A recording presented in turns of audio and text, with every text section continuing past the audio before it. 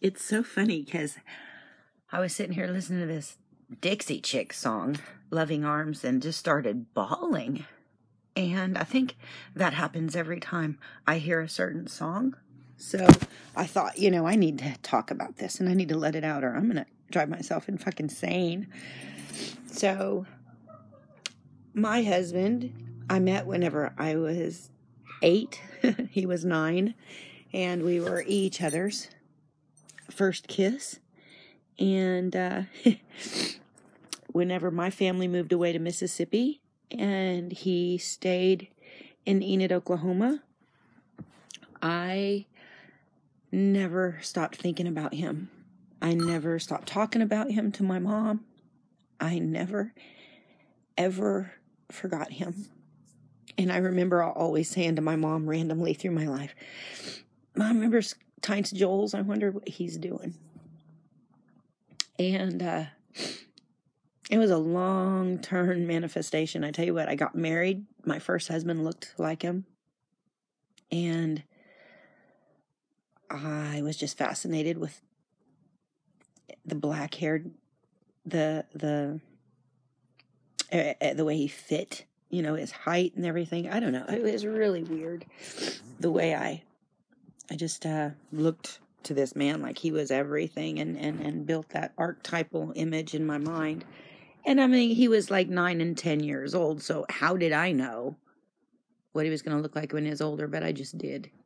Anyway, my husband, I grew up. I got married the first time. Then I got married the second time. And then I owned a massage clinic in Enid, Oklahoma. And this girl came in and asked me if I'd work on her shoulder. And I was closing up the shop. And she shows up. And I'm like, sure, let's go in here and work on your shoulder. And I knew her from the local little tanning place that I went to back in the 90s.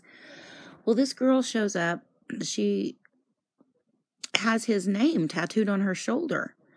And after I flip her over, I see that. And I'm like, and it just says Tynce. That's a really rare name, And I said, Tynce Joels? And she about flipped off the table. She's like, how do you know that name? I said, that's the first boy that ever kissed me. I never stopped thinking about him. Well, she says to me, he's in prison now. And I thought, oh man, that's crazy. So she tells me that his sister lives in town. Now, mind you, I moved away to Mississippi as a little kid and traveled. My family and I moved all over the United States. And I came back to Enid, Oklahoma whenever I was 20 years old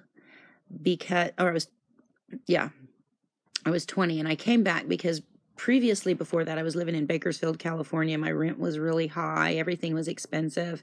And we came to visit my grandparents and they were like, and we were looking at newspaper and we were like, what? You can rent a place for $165? What? It's so cheap back here. And there was a large amount of family support there. So my husband at the time and I moved back to Enid, Oklahoma, and I stayed there long enough to get divorced, get remarried, and then be in the middle of a divorce whenever I find Tynce.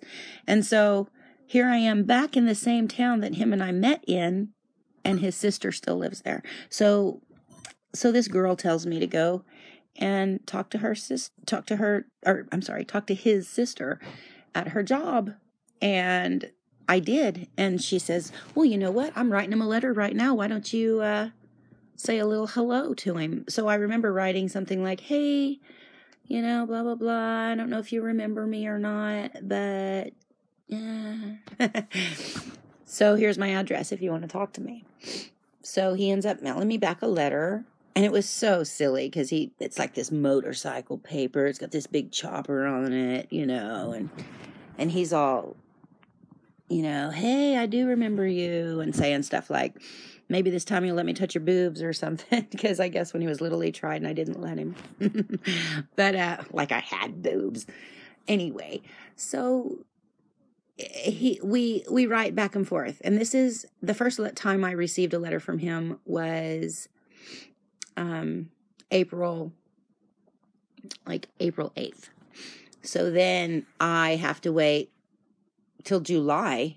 In July, I got approved to go visit him. I was in Oklahoma. He was in Kansas.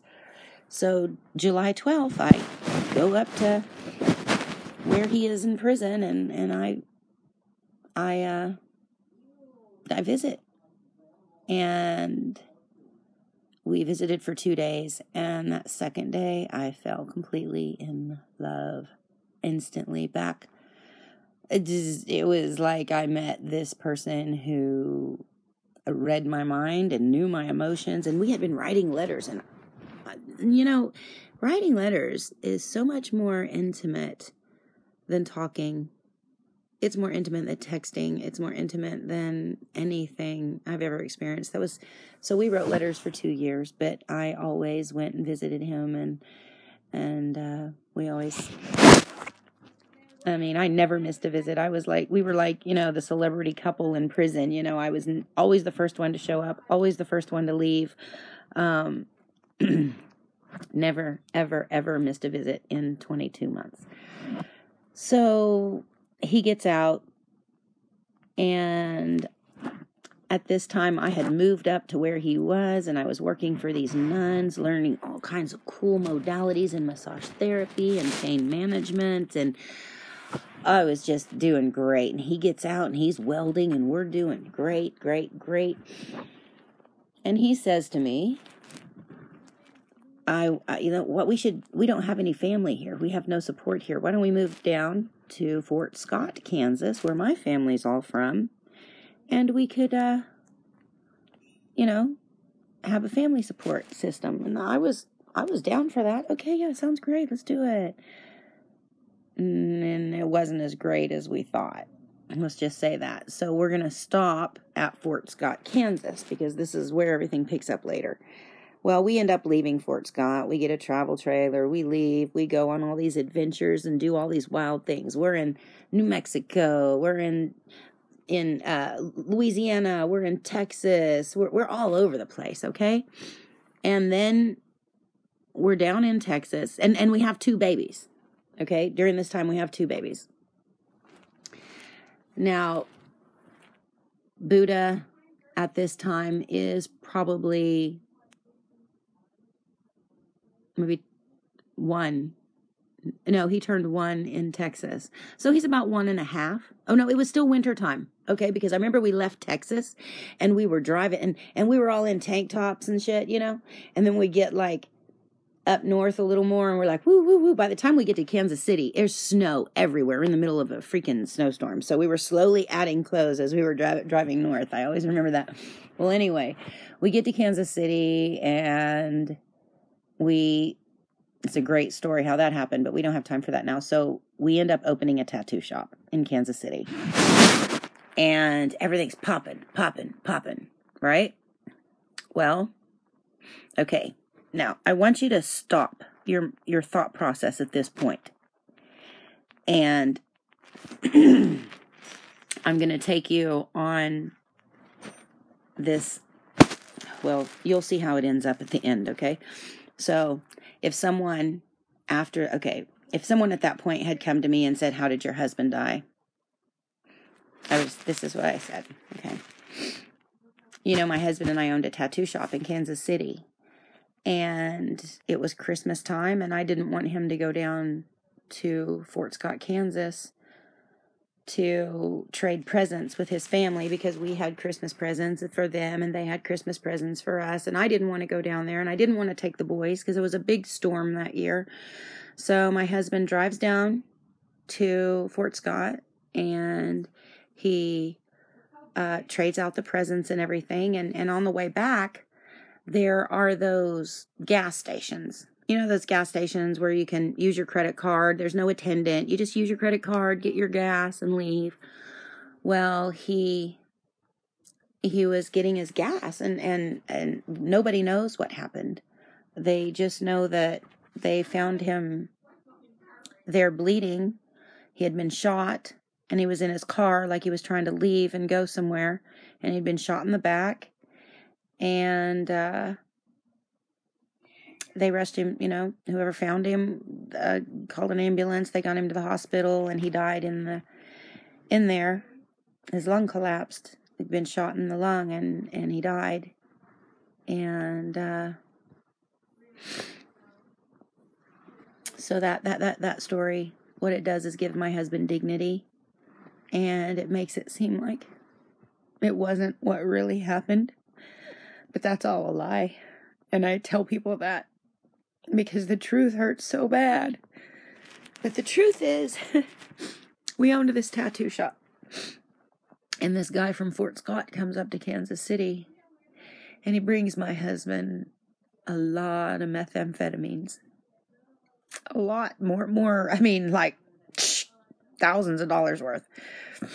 Now, if you know anything about drugs and you know anything about meth, you know that there's different types. And this type that he brought in was an anhydrous methamphetamine. Now, you can't make this anhydrous meth in the city. It smells so horrible. It has to be done way out in the country, somewhere where no one can smell it. So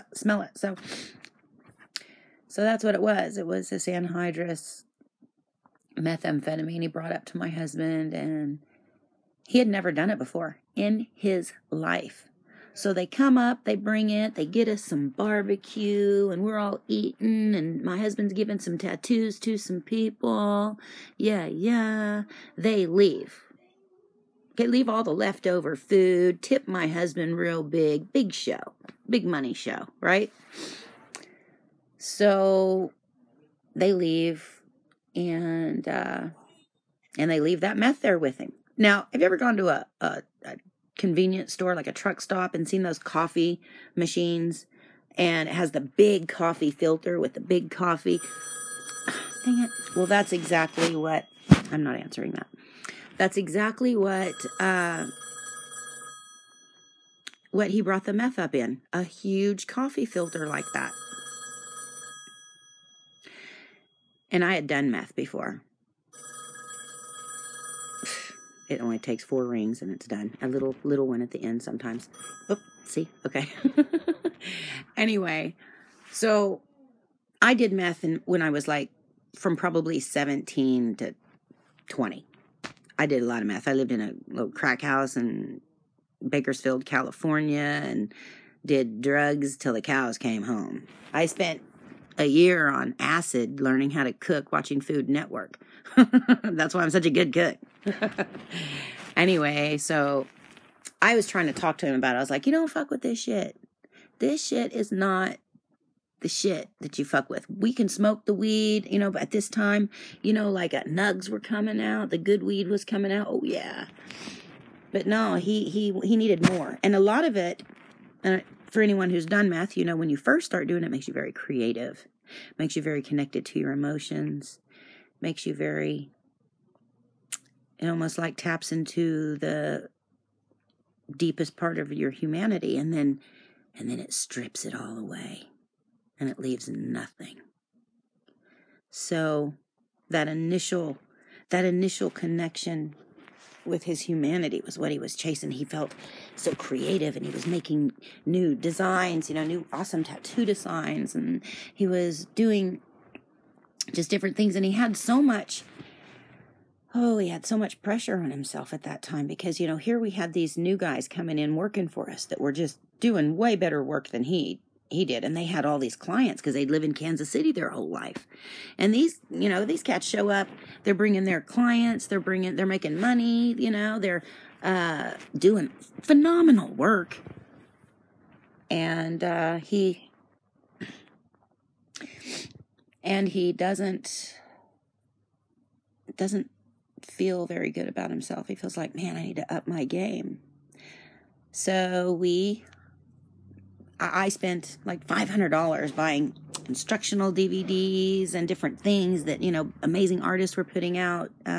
Josh Carlton had put out a DVD series of, oh God, I can't even think right now, but realism, color realism, really amazing work. And I said, hey, check this out. And he was checking it out. But then that's whenever homeboy shows up with the meth. Anyway, so it was really hard because our boys were 1 and 2 at the time. Ooh, it was really, really tough. We had a badass babysitter, and we would sometimes, I was just dealing with so much. Sometimes we'd say, can the boys stay all night with you tonight? I'll pay you, $60. Sure, she'd say. And then my daughter and her boyfriend moved up. Oh, and it was getting so bad. He was lying to me. I thought he wasn't doing it no more, but he was. And he was doing all kinds of weird stuff. He was acting so weird and doing this just weird stuff, and it wasn't him, and I finally just had enough.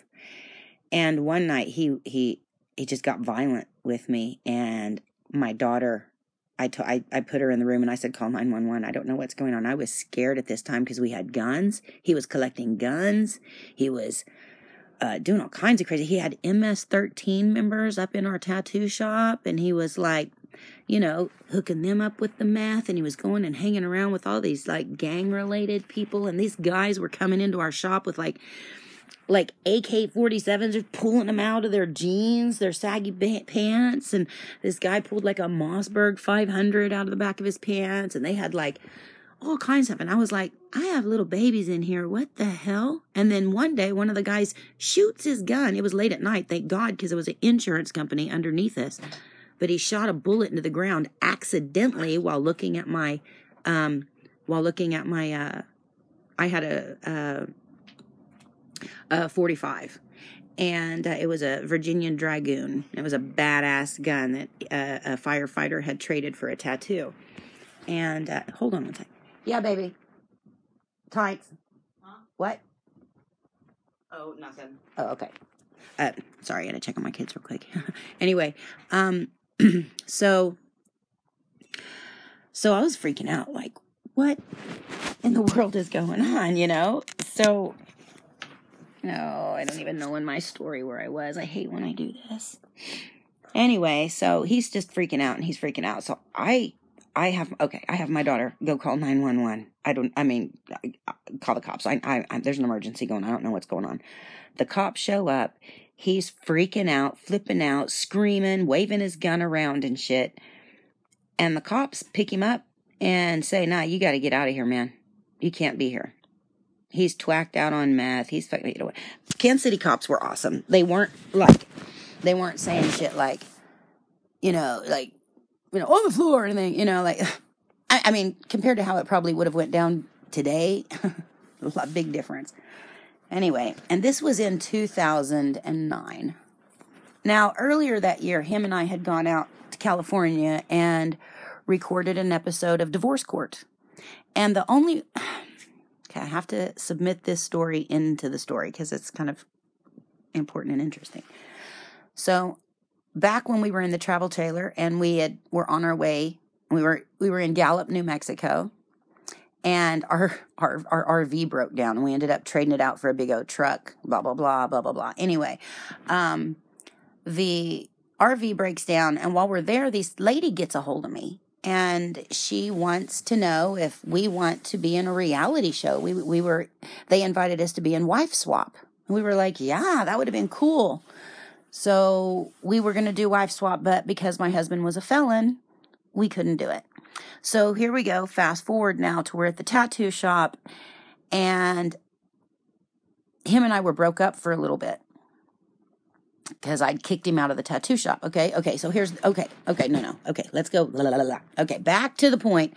I kick him out of the tattoo shop, right? My daughter calls the cops, blah, blah, blah. He leaves, and he goes back down to Fort Scott.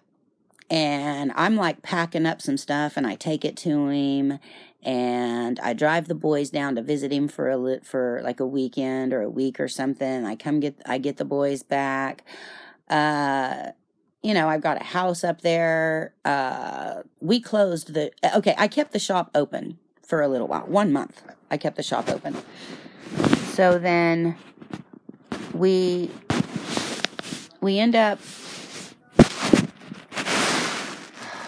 such an intense story with so many details. I know I'm leaving a lot out, but this is This is the gist of most of it. And a lot of it I'm confused on. I can't remember. There was so much going on at the time.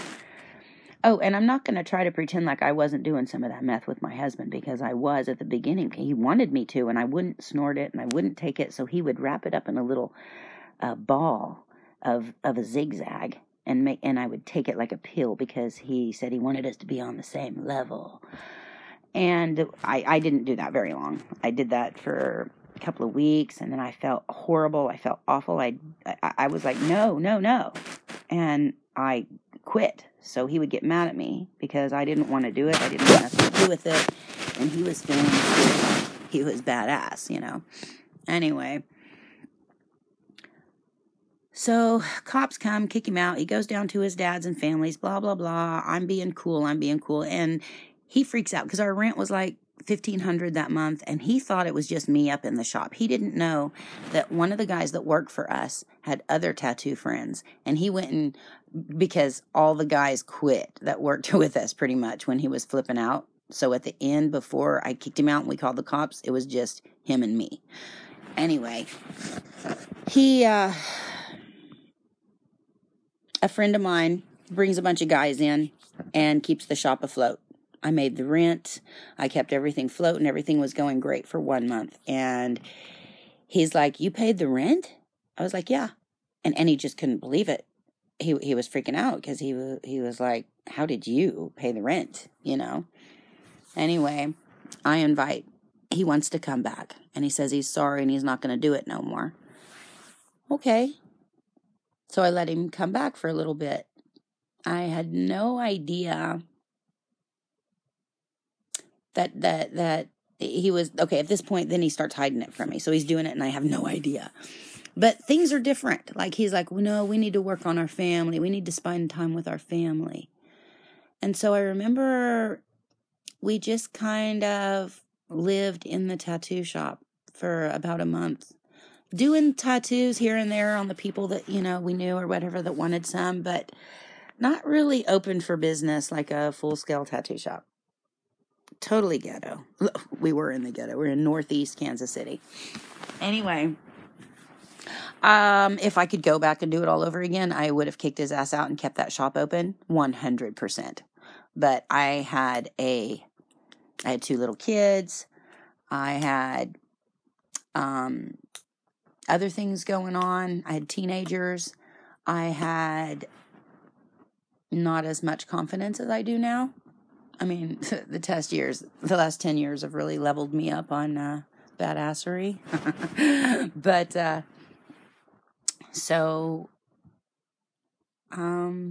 yeah, I made the rent and he comes up and just basically closes it down and we just live in there. Like, it was weird.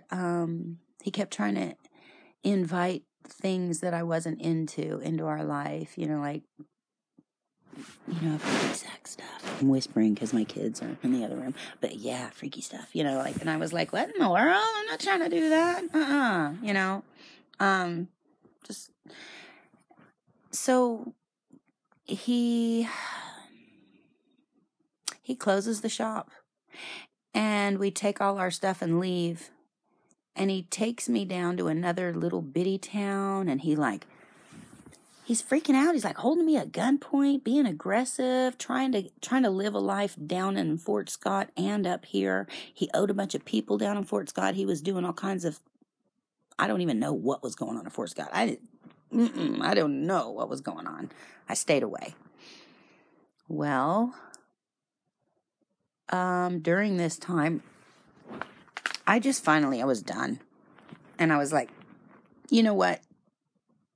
I love you and all that, but I can't do this. My kids are way more important to me than I love you. And I did. And I still do love that man with all my heart. I mean, I'm not going to let the end of what happened with us affect how much I love him and always will. But I had to stand up for my kids and myself at that point. We were more important. So, bye. I mean, I had to do it. So I kicked him out, and I got a house for myself. And my friends came in and opened back up that tattoo shop that we used to open. And they called it Atomic Tattoo and hired me. So I went back to work. And I had a house a few blocks away. And I remember I was really, really sad.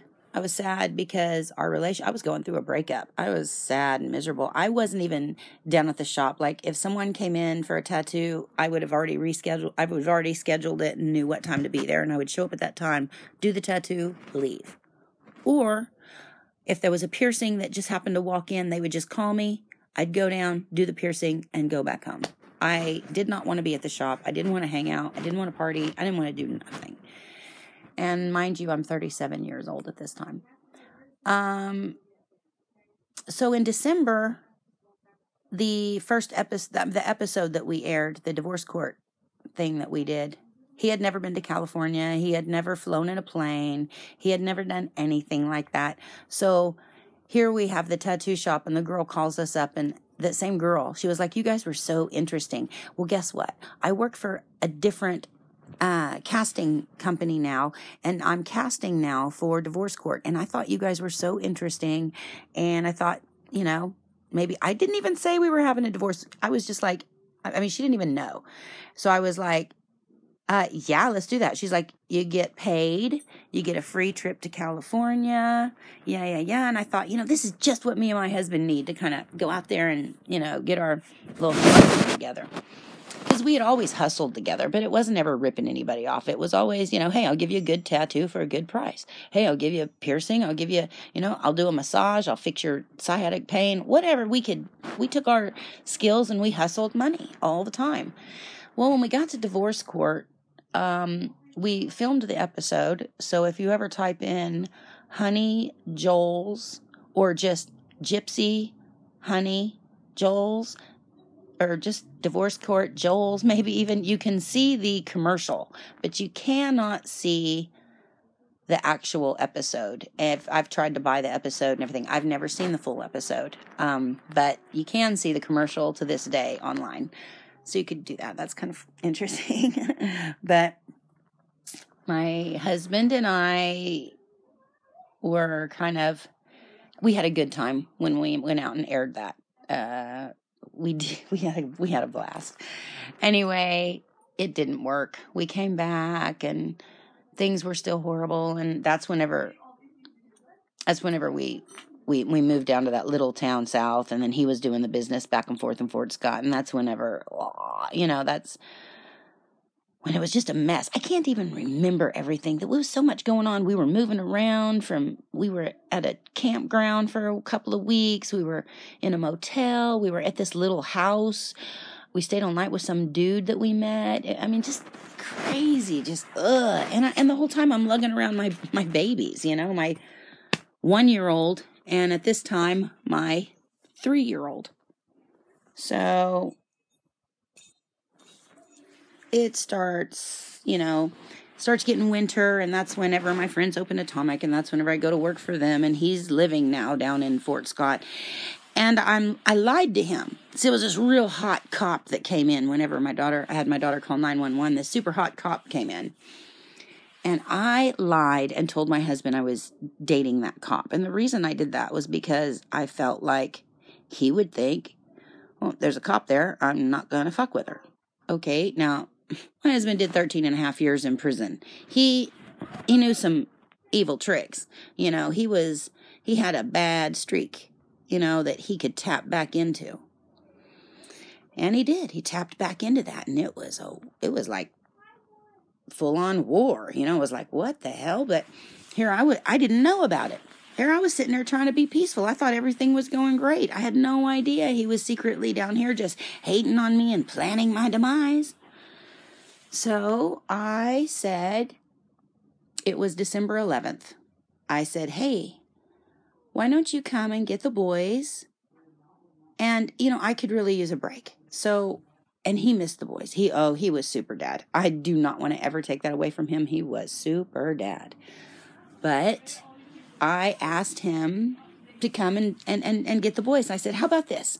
you take the boys till you need a break. And then I'll take the boys until I need a break. And then you take the boys till you need a break. So it was sounding like a pretty good gig, you know. I was like, woohoo, this is going to work out great.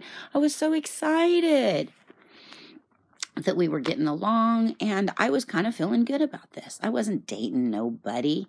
I wasn't doing nothing. I was just trying to take care of babies, you know, and make enough money to pay my rent. He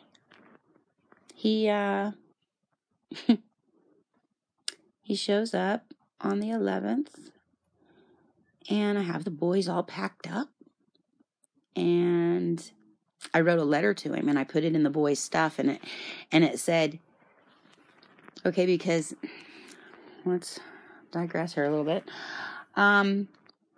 Once my husband asked me, if we ever broke up and I needed you to get my back, would you? And I said, well, it depends. I said, if I'm with another guy and, you know, like, he doesn't want me to get your back and I don't feel like I need to, you know, like, or if I think that what you're doing is wrong, and you need me to get your back, you know, I don't know. I just kind of left it at that. I don't know. I guess it would depend. So here I'm writing this letter to him to send to the boys, and I said, one time you asked me if I would have your back if we weren't together. And I'd like to say now that yes. Yes, I will. I will always have your back. I love you, and that will never change. I can never take that. I wrote him. I don't even know what else I said. That's all I remember saying in that thing, but I'm sure it had something to do with, I'm sure it was manipulated in some kind of way to sound like I was fine, although I wasn't. I would never want anyone to see me weak, you know, so, oh, I'm fine. Everything's fine. And he came up and he stayed all night that night. And yeah, we had sex, you know, we would blah, blah, blah, whatever. So he leaves and he takes the boys. Well, my babysitter had this son, and he was hot. He was like 10 years younger than me, but he was hot. And he could sing so beautifully. And he had beautiful eyes, and he was just something else. And so he worked out all the time. He was one of these guys that worked out all the time, and he'd always take me jogging with him and doing stuff, you know, blah, blah, blah. So I hung out with this dude, and whenever Tights came and got the boys, I took off with this dude for a day. I was like, you know what? I don't even want to be home. I just need a break. I don't want to be home. I didn't want to be reminded, you know, the boys' stuff was there. I had plans to clean while they were gone, you know, deep clean. And I just didn't want to even look at all the mess I had to clean and all the stuff I had to do. So I said, I just want to go out tonight. So let's go to your house. Actually, his mom had gone out of town and asked him if he would stay at her house to, you know, keep an eye on everything. And he said, sure, I got to watch my mom's house tonight. Why don't you come over? And so we're hanging out watching movies. And then my roommate, I had a roommate at the time, and she calls me and she says, oh my God, Gypsy's here. And I was like, what? And she said, yeah. And I think he's on shrooms or something. He's on something because he's acting really weird. And I was like, don't tell him where I am. She's like, I won't. And I said, and you know, I'm on the phone with her, and I can hear him in the background just yelling and stuff. And then, but he was doing this thing where he was yelling, but then he was trying to like laugh a little bit, like he was so cool and so in control. But I had no idea that he had taken my boys to someone's house and said, hide these kids and don't let them, no matter what, do not let the mom have them. So and he had gone and filed for emergency custody. At the time, my hot water heater had broken. I had no hot water. And I told him that. So he tried to turn out and say, they don't have any hot water. Also at that time, we didn't have a toilet. Buddha had put a toy down the toilet. Okay, I'm blaming Buddha, but it could have been Tights, but I bet it was Buddha. Put a toy down the toilet, and I didn't have a toilet at that time. It was taken off, and we were in the middle of getting another one. But the guy was like, hey, can you go without a toilet for a night? The boys were both in diapers, and I grew up ghetto as fuck. So I was like, I'll shit in a bag. I don't care. I got this.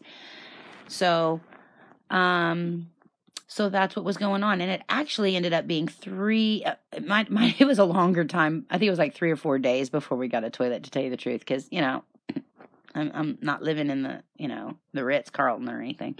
So anyway, but it was a really nice house. One of those historic big houses. It was a nice house.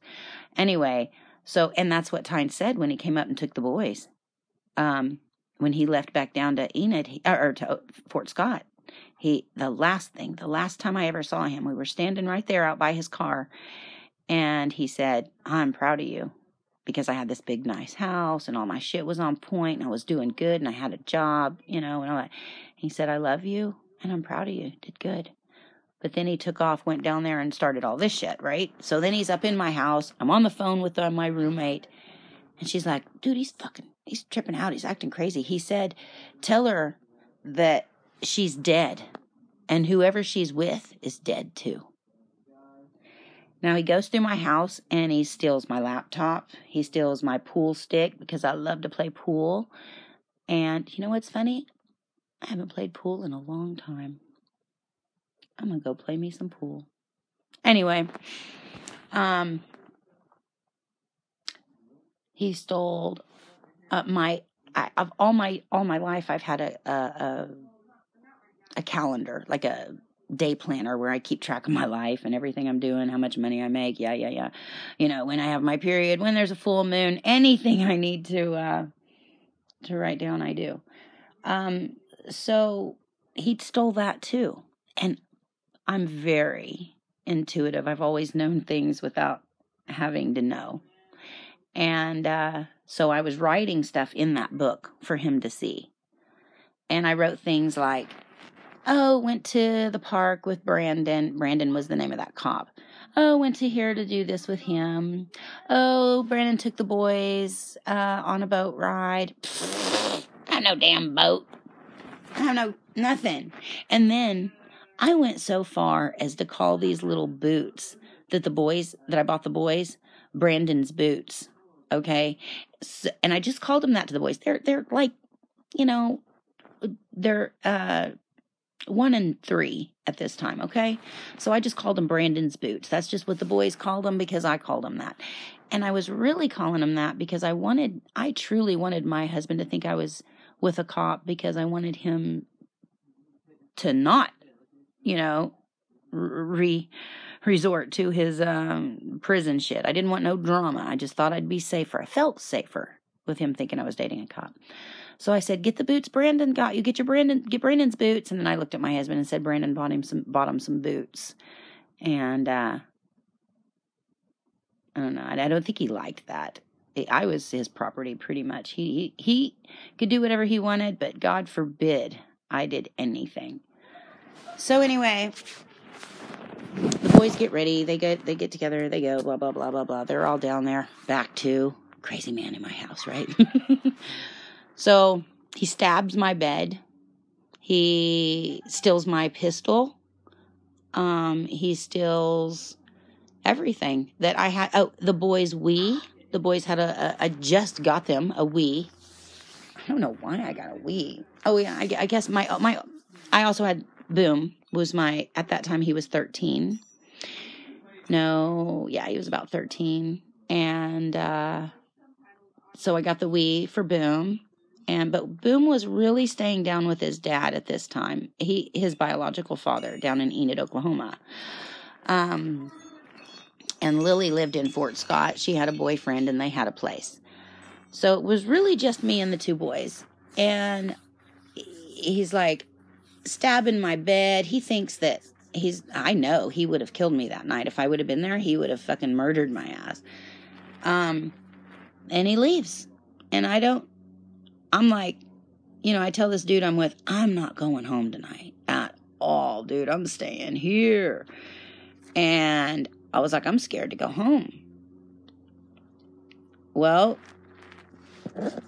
some other shit happened. No, that couldn't have happened. See, I'm remembering this.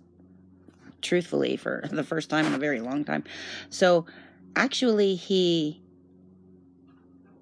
how did that happen? He came up to the house, because I remember at some point I called the cops and I went to my house and I was scared. Oh, my roommate said she was leaving. She didn't want to be there, so she took off. I wanted to go check my house. So I go to the grocery store across the street and get one of the cops and say, hey, can you take me to my house? Because there's some shit going on. I don't know. I'm scared to go in there by myself. I didn't know if he was in there or not. So these cops, you know, they take me up in there and everything, and he's not there. Everything's safe, and I feel fine. But then, I don't know how that happened, but I went through my house with the cops. I remember doing that, and then I remember the cops leaving, but I remember going back to that guy's house to stay all night. I just didn't feel safe. That's what it was. I went back to his house, his mom's house, and was like, I need to stay here tonight because I don't feel safe. My roommate had already took off after this shit went down. Whew, sorry if I'm confusing, but damn, a lot happened. So anyway, it's about 11 o'clock at night, and I get a phone call from my daughter, and she's like, Pop's been shot, which is my father-in-law. And I said, what? She's like, yeah, Pop's like in the hospital dying or something. And I was like, whoa, that's crazy. She's like, yeah, I heard it on the news, on the scanner or something like that. Well, my husband's name was the same as was his dad's, and the same as my son's. So when they heard that, I think people initially thought it was his dad. And I don't even think they initially thought it was a shot. I think it was just heard his name or whatever. I don't know. So anyway, come to find out, about 30 minutes later, my father-in-law calls me and says, Tynes has been shot. He's dead. He's gone. And I was like, what? Fuck? I guess that night when he left Kansas City and went bound to Fort Scott, he got a hold of a guy that owed him $25. This is what I understand to be true. And the guy, my husband had a mouth. He was a Gemini. And he had a lot of that gregariousness to him. So, and when he was angry, that really came out and in a negative way. So he was telling the guy, I'll kill your kids, I'll burn your family's house down, blah, blah, blah, I want my fucking money, blah, blah, whatever he was saying. I don't know, I wasn't there, but I know how my husband's mouth was. So I'm pretty sure it got pretty ugly. Well, apparently the guy got scared and grabbed a gun, and I don't know how it went down. I really don't, but this is the way I have it pictured because of the stories that have been told throughout this time, is that he went back to his car and grabbed he went back to his car, and the guy thought he was going to get a gun, so he shot him in his back. And then my husband got in his car and he drove around this block. And so he drove forward, turned left, went down a block, turned left. And then there was a stop sign, and instead of hitting the stop sign, he just rolled forward across the street and into the ditch across the street. I talked to the guy that lived there once years ago, and he said that said that my husband had laid forward. The car went down in the ditch. My husband's body fell forward on the horn. He said that it sat there for 45 minutes with the horn just going, honk, because the police and the ambulance had marked off the area, but no one would ever go by him because they thought that he had a gun, because they said he was armed. And they knew who my husband was in this town. Everybody knew who he was. And although he was so good and perfect while we were together, when we weren't together, he just resorted back to who he was, and it was just whatever. But they knew him. They weren't fucking with him. My husband went to prison from Fort Scott whenever he fucking hit his aunt in the head with a sword. So he'd had some violence there, and he came from a family of violence. So the violence was almost like normalized in his mind. And it was in mine at that time as well, from so many experiences we both had. So anyway, he gets rushed to the hospital. They finally get to him, take him to the hospital, and he dies while they are getting the life flight ready, which is funny, not funny, but which is interesting because he used to always make life flight jokes. My husband would see a life flight helicopter and pull over on the side of the road and look at it. He had this thing about life flight. And when he was a little boy, he wanted to grow up and fly airplanes. And he was so smart. He could have very well. But he wasn't in the type of family that would support those kind of dreams, or even he wasn't in an environment that he could do that, because he already went to prison at 17 years old and he was adjudicated as an adult. So he wasn't going to fly no planes, but he loved helicopters and little planes and stuff too. So he would always joke about life flight. It would always be like, and we'd laugh because it wasn't like making fun of life flight, but just, like I've fallen and I can't get up kind of jokes, So anyway, he died while they were on December 12th, 2009. And that was exactly 7 days after Buddha turned 2. So Buddha had his second birthday. Tynes was 3. And my husband was gone. And I remember just sitting there with my boys, feeling safe, actually. After all that, I felt safe. I was so fucking scared, man. I don't think that man would have let me go on with my life. And I don't think that man and I would have ever gotten back together. So I don't know if it was some kind of sick blessing that was handed to me or not. Because you know what? I can't stop thinking about how amazing he was. Yeah, we had that shitty fucking time. But man, y'all don't know that the 8 years before that, where everything was so fucking amazing. And we were building shit and making money and left over right constantly. And we had each other's back, and we could communicate with a look, or sometimes not even a look.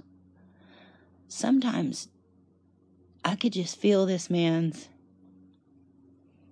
energy and know.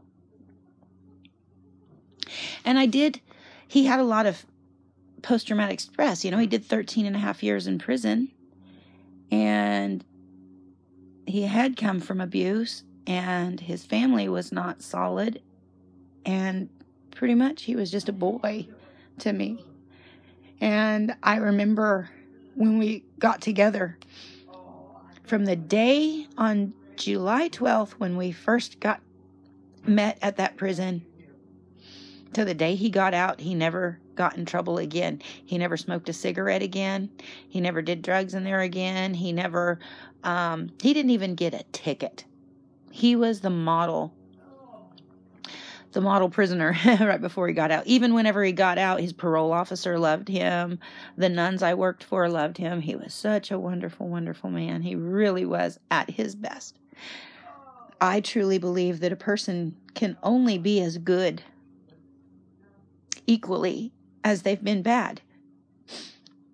So he was so bad. And that negative, like you can go to -10, you can also go to +10. If you go to -3, you can only go to +3. My husband went to -10. So he had +10. And that's what I miss. Anyway, that's my truth. I think my grandson's here, and I'm so excited to see him. I'm going to end this podcast. And I'm just going to say that thank you for listening. Hi, come here. Luke, hey, come here.